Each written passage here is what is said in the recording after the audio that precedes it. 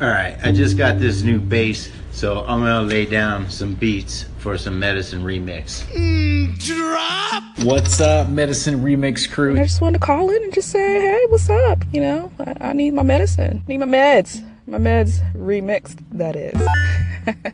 You guys killed that episode. Super sick. I cannot wait to share it with friggin' everybody. I don't even care. I'll share. If I had a dog, I'd share it with my dog. Drop it like it's hot. So glad I get to listen to you guys in the morning. Just listening to it on my way into work this morning. And I'll tell you, that is the inspiration I needed to get through the day today. Since I've been listening to Medicine Remix, I have found nothing to disagree with. My question is, am I going to have to become a doctor to join this wonderful community of humans? And how well would a contrarian fare in such a community? So you're forcing me to do something. You're forcing me to find ways to appreciate the fabulousness that is Medicine Remix. And one of the things that I really look forward to doing is to getting back with the awesome content on Medicine Remixed and listening to that and clapping it and sharing it and liking it, etc., etc. Press that star under the applause button to favorite the station and hear the satisfying sound of showing us love. Thank you for listening. You're listening to Medicine Remix. Only on Anchor.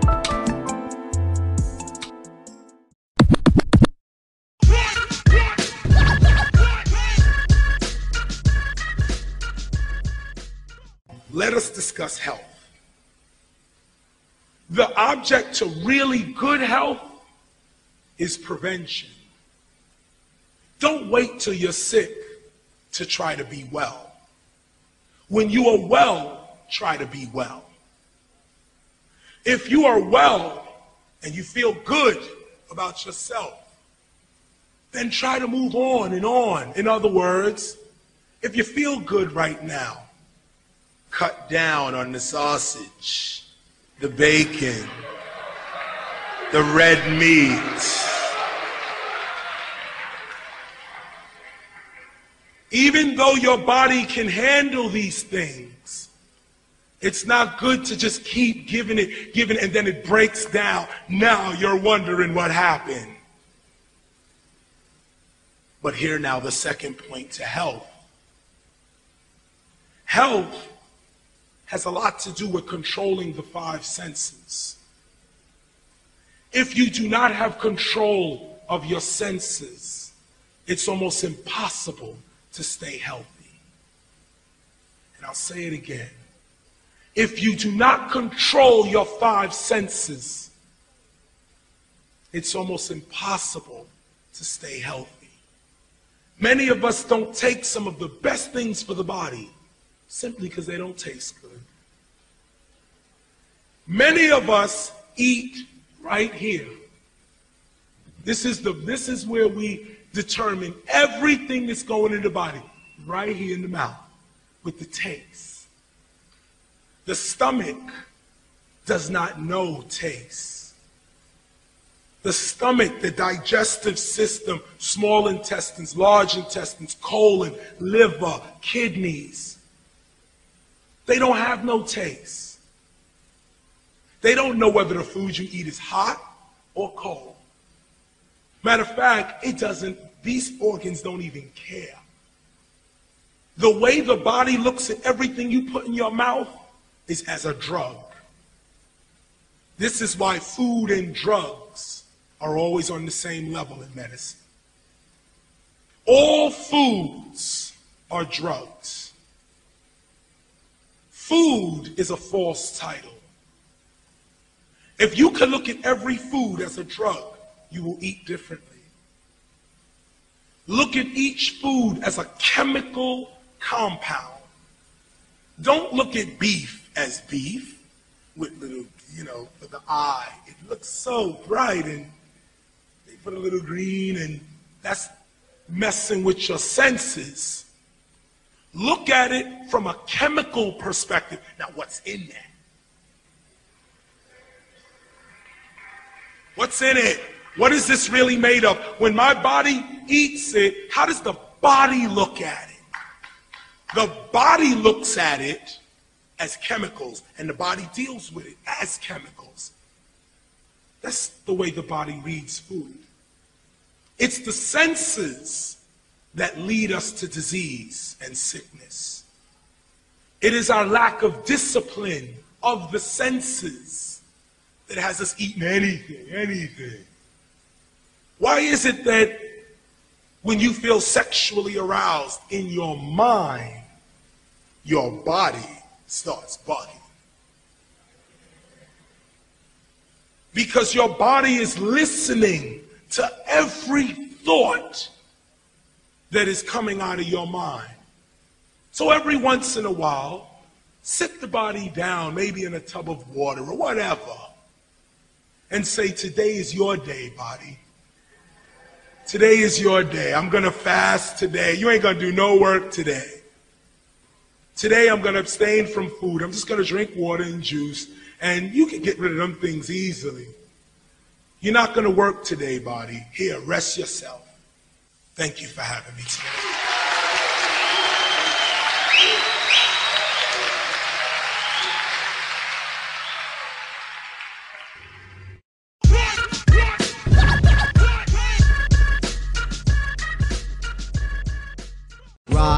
True. See, if I had gone to NBC, I have this idea of a crazy kid named Honey Boo Boo Child. They go, that ain't real. I think it is. I think there's some kid somewhere that's a fat model that like to play in the mud. Her name is Honey Boo Boo Child. And her uncle loses a leg to diabetes and they bring him candy in the hospital. Did y'all see the episode? He lost his leg to diabetes and he gonna want some candy now. That's how he lost his leg the first time. See, we're at that age now too. Diabetes, high blood pressure, that stuff is real. See, diabetes didn't just hit you. It didn't hit you at 50. Diabetes been building up since candy, Snicker, candy, licorice, atomic, candy. Kool-Aid with this much sugar at the bottom. It's like quicksand. So by the time you get to the doctor, you're like 45 years old. What? I'm diabetic. But I walk. I walk every day to the candy store. How many of y'all go to get your blood pressure checked and you fear it, so you try to walk real slow and breathe real slow?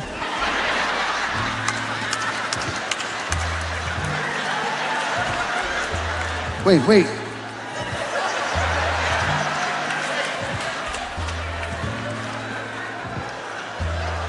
You know you got high blood pressure because they keep pumping.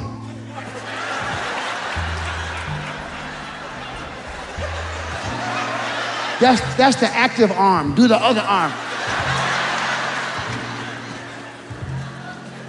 And you have them crazy numbers. You 300 over 280. Oh, it went down some since last week.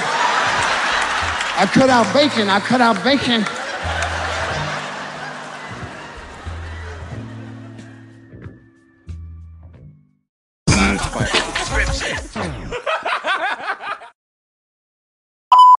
Oh man, I really love that whole segment you shared on listening to your body, taking care of your body, and getting ahead of, disease or sickness or illness. Because if you're feeling good now, you still need to take care of yourself. You still need to take care of your body because your body doesn't always get a break, right? That was so fantastic. And it really touched home with me because I know that before I was doing great, I was feeling great. And then it all caught up with me one day. And all of a sudden my body just started shutting down. And it wasn't until I checked myself and my diet and really changed things up that I started to feel better. And I'm still struggling through some of the issues I'm having digestively, but it's one of those things you don't know until it's too late. So you definitely have to get ahead of it and take care of yourself, even if you're feeling great today. So thanks so much for sharing even more awesome content. You guys always put out the best. So thanks.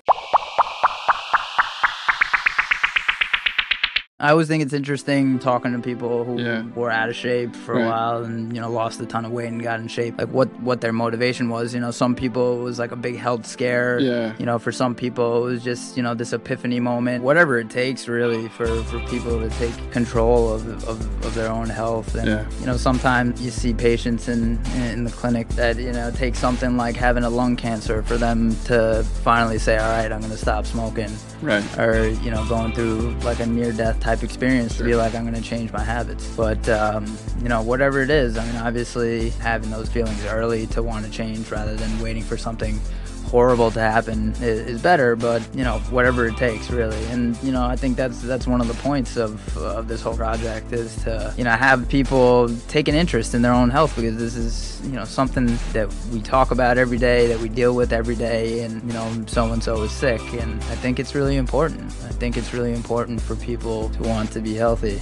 Yeah. To want to eat right, to exercise, to prevent the majority of what kills our country and most countries are things that are preventable. It's just, we could go on a whole big rant about, what's wrong with healthcare in this country. And really the short rant there is the problem is us, the doctors, the insurance companies, the lawyers. I mean, to a certain extent, it's all of those people, but to a much larger extent, it's none of those people, because it's all of us. Yeah. We're all in the system. We all use the system.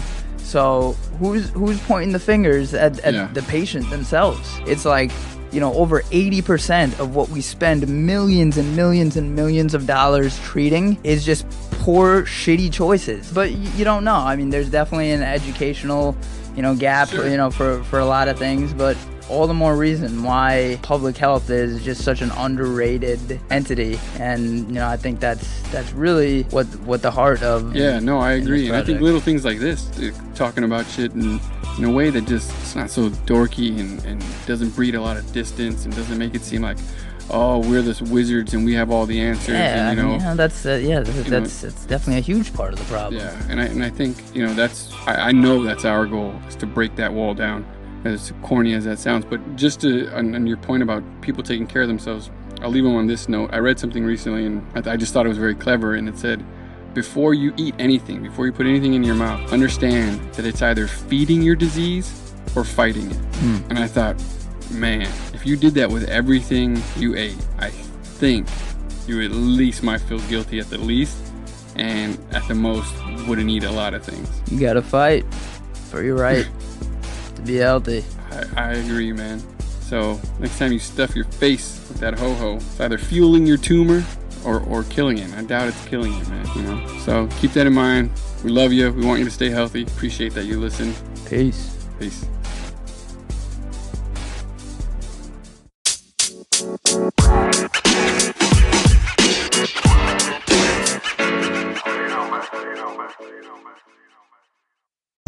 The cocaine and AIDS epidemic. Beef is high blood pressure and bad credit. Need a loan for your home, but you're too broke to get it. Support for Medicine Remixed on this day of pure opportunity comes from Tylenol Extra Strength Tablets, now available in liquid. If the pill that makes you try is a pill that's hard to swallow. Tylenol, for when giving up is way harder than trying. Side effects may include not regretting shit and achieving your dreams. Ask your doctor or your damn self if trying is right for you. Now, back to the realness of Medicine Remixed, only on Anchor. Remember this one lady that came in to the spine clinic because she had metastatic cancer, which means this cancer that she had in one part of her body spread everywhere. I'm talking like basically all her organs, but one of her main issues was how weak she was getting and how much pain she was in. And it's because this cancer like spread to her spine. And so this woman's chart is just like books and books long, man, just to try to piece together everything and procedures she's had done, conditions she's had. More conditions that she had rather than procedures that she had done. And that's the point of the story is, once we got to the bottom of all this history taking, because we're meeting this patient for the first time, we're just trying to get an idea of like, just trying to get an idea of her story. And it turns out this unfortunate lady made a lot of really bad decisions because of the hype that's out there, you know, about herbal remedies and all these things that maybe have a place, but not when Western medicine has figured out, like, this is the way to deal with this, and this is the most effective way that that you have a chance of surviving this horrible thing that's happening in your body. And this woman, I think she started out with breast cancer, a tumor in her breast, and this thing just spread everywhere, including her spine. And in that time, she was trying all these backyard remedies. Yeah, she was trying all these remedies, and she kind of was sold to this this idea that natural healing and letting natural means and not like man-made means. Some guy out there with his book or his TV show or infomercial was able to get in her mind and say, okay, this is how I'm gonna deal with what I'm going through. And she was a really young lady, man. She was like probably in her 40s. She came to the clinic with her daughter, and neither of these people are very educated as far as classically educated in the medical field. Yeah. But I mean, it's an interesting time right now because we all have access to information that at one point was very difficult for people to obtain. That's where you come in. I mean,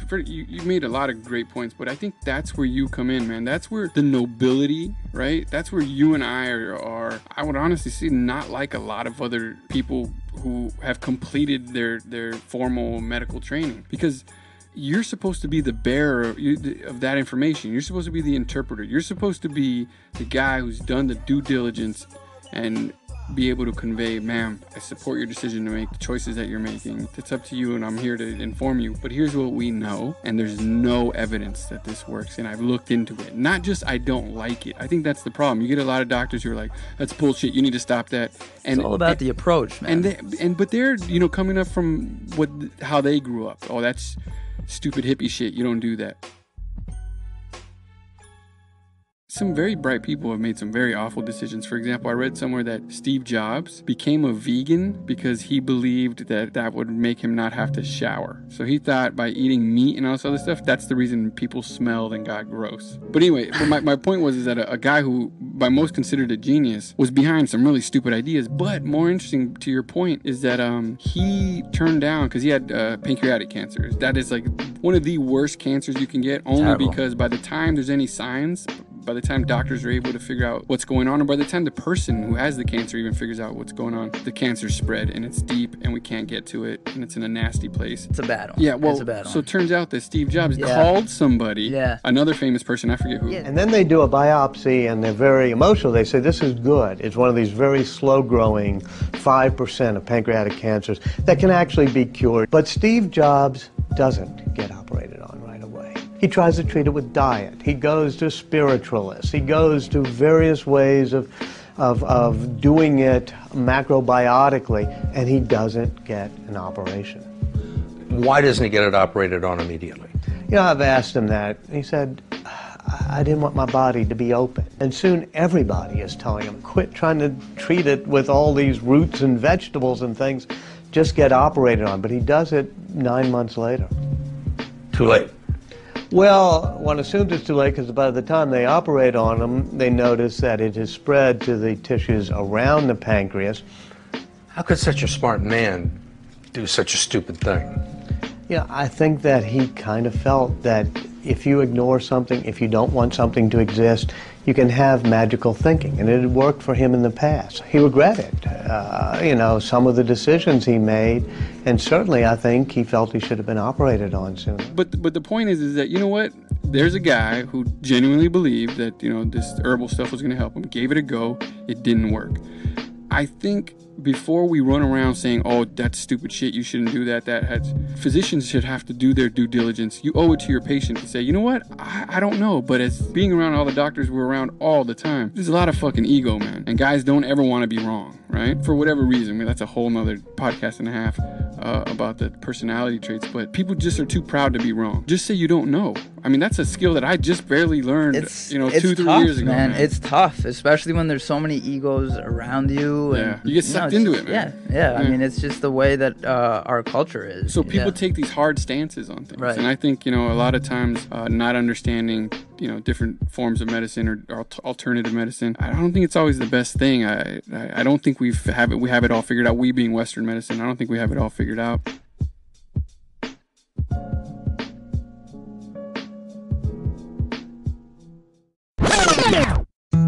Uh-oh. Sounds like somebody's got a case of the... Jobs acknowledged his surgery but soft-pedaled the seriousness of the situation.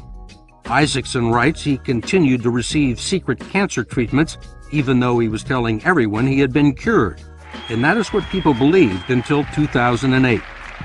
In 2008, he unveiled the iPhone 3, but that wasn't the main story. All of a sudden, people are gasping because he's lost so much weight, he looks so frail. And suddenly people are realizing that he's very sick again. He denies it publicly. He puts out things that there's a hormone imbalance, which has a tiny kernel of truth to it because his liver was secreting the wrong hormones, but it wasn't just a hormonal imbalance, it's because the cancer had gone to his liver. And he's trying to deny it to himself and to the public, and this is a problem, of course. It's a legal problem. Well, it's a publicly traded company, and you have a great tension between two principles. One of which is you can't withhold material information from shareholders. The other is there's a certain privacy rights of the CEO. Jobs finally took a medical leave of absence and in March of 2009 received a secret liver transplant in Memphis that wasn't publicly acknowledged until 3 months later. The doctors who did the operation could tell that the cancer had spread. But Jobs returned to work to unveil the iPad and continued working right up until the end. What were those last 2.5 years of his life like? He talked a lot to me about what happened when he got sick and how it focused him. He said he no longer wanted to go out, no longer wanted to travel the world. He would focus on the products. He knew the couple of things he wanted to do, which was the iPhone and then the iPad. He had a few other visions. I think he would have loved to have conquered television. He would love to make an easy-to-use television set. So he had those things, but he started focusing on his family again as well. And it was a painful, brutal struggle. And he would talk often to me about the pain. In their final meetings, Jobs would occasionally bring up the subject of death. I saw my life as an arc, and that it would end, and compared to that, nothing mattered. I mean, you're born alone, you're going to die alone, and does anything else really matter? I mean, what exactly is it that you have to lose, Steve? There's nothing. He survived nearly 8 years with his cancer, and in the final meeting with Isaacson in mid-August, still held out hope that there might be one new drug that could save him. He asked me at one point, he said, there could be things in this book I don't like, right? And I kind of smiled and said, yep, there'll be probably things you don't like. He said, that's fine, I won't read it when it comes out. I'll read it 6 months or a year from now. Did you have any discussions with him that day or at any other time about an afterlife? I remember sitting in his backyard in his garden one day, and he started talking about God. He said, sometimes I believe in God, sometimes I don't. I think it's 50-50 maybe. But ever since I've had cancer, I've been thinking about it more, and I find myself believing a bit more. Maybe it's because I want to believe in an afterlife, that when you die, it doesn't just all disappear. The wisdom you've accumulated, somehow it lives on. Then he paused for a second and he said, yeah, but sometimes I think it's just like an on-off switch. Click, and you're gone. He said, and paused again, he said, and that's why I don't like putting on-off switches on Apple devices.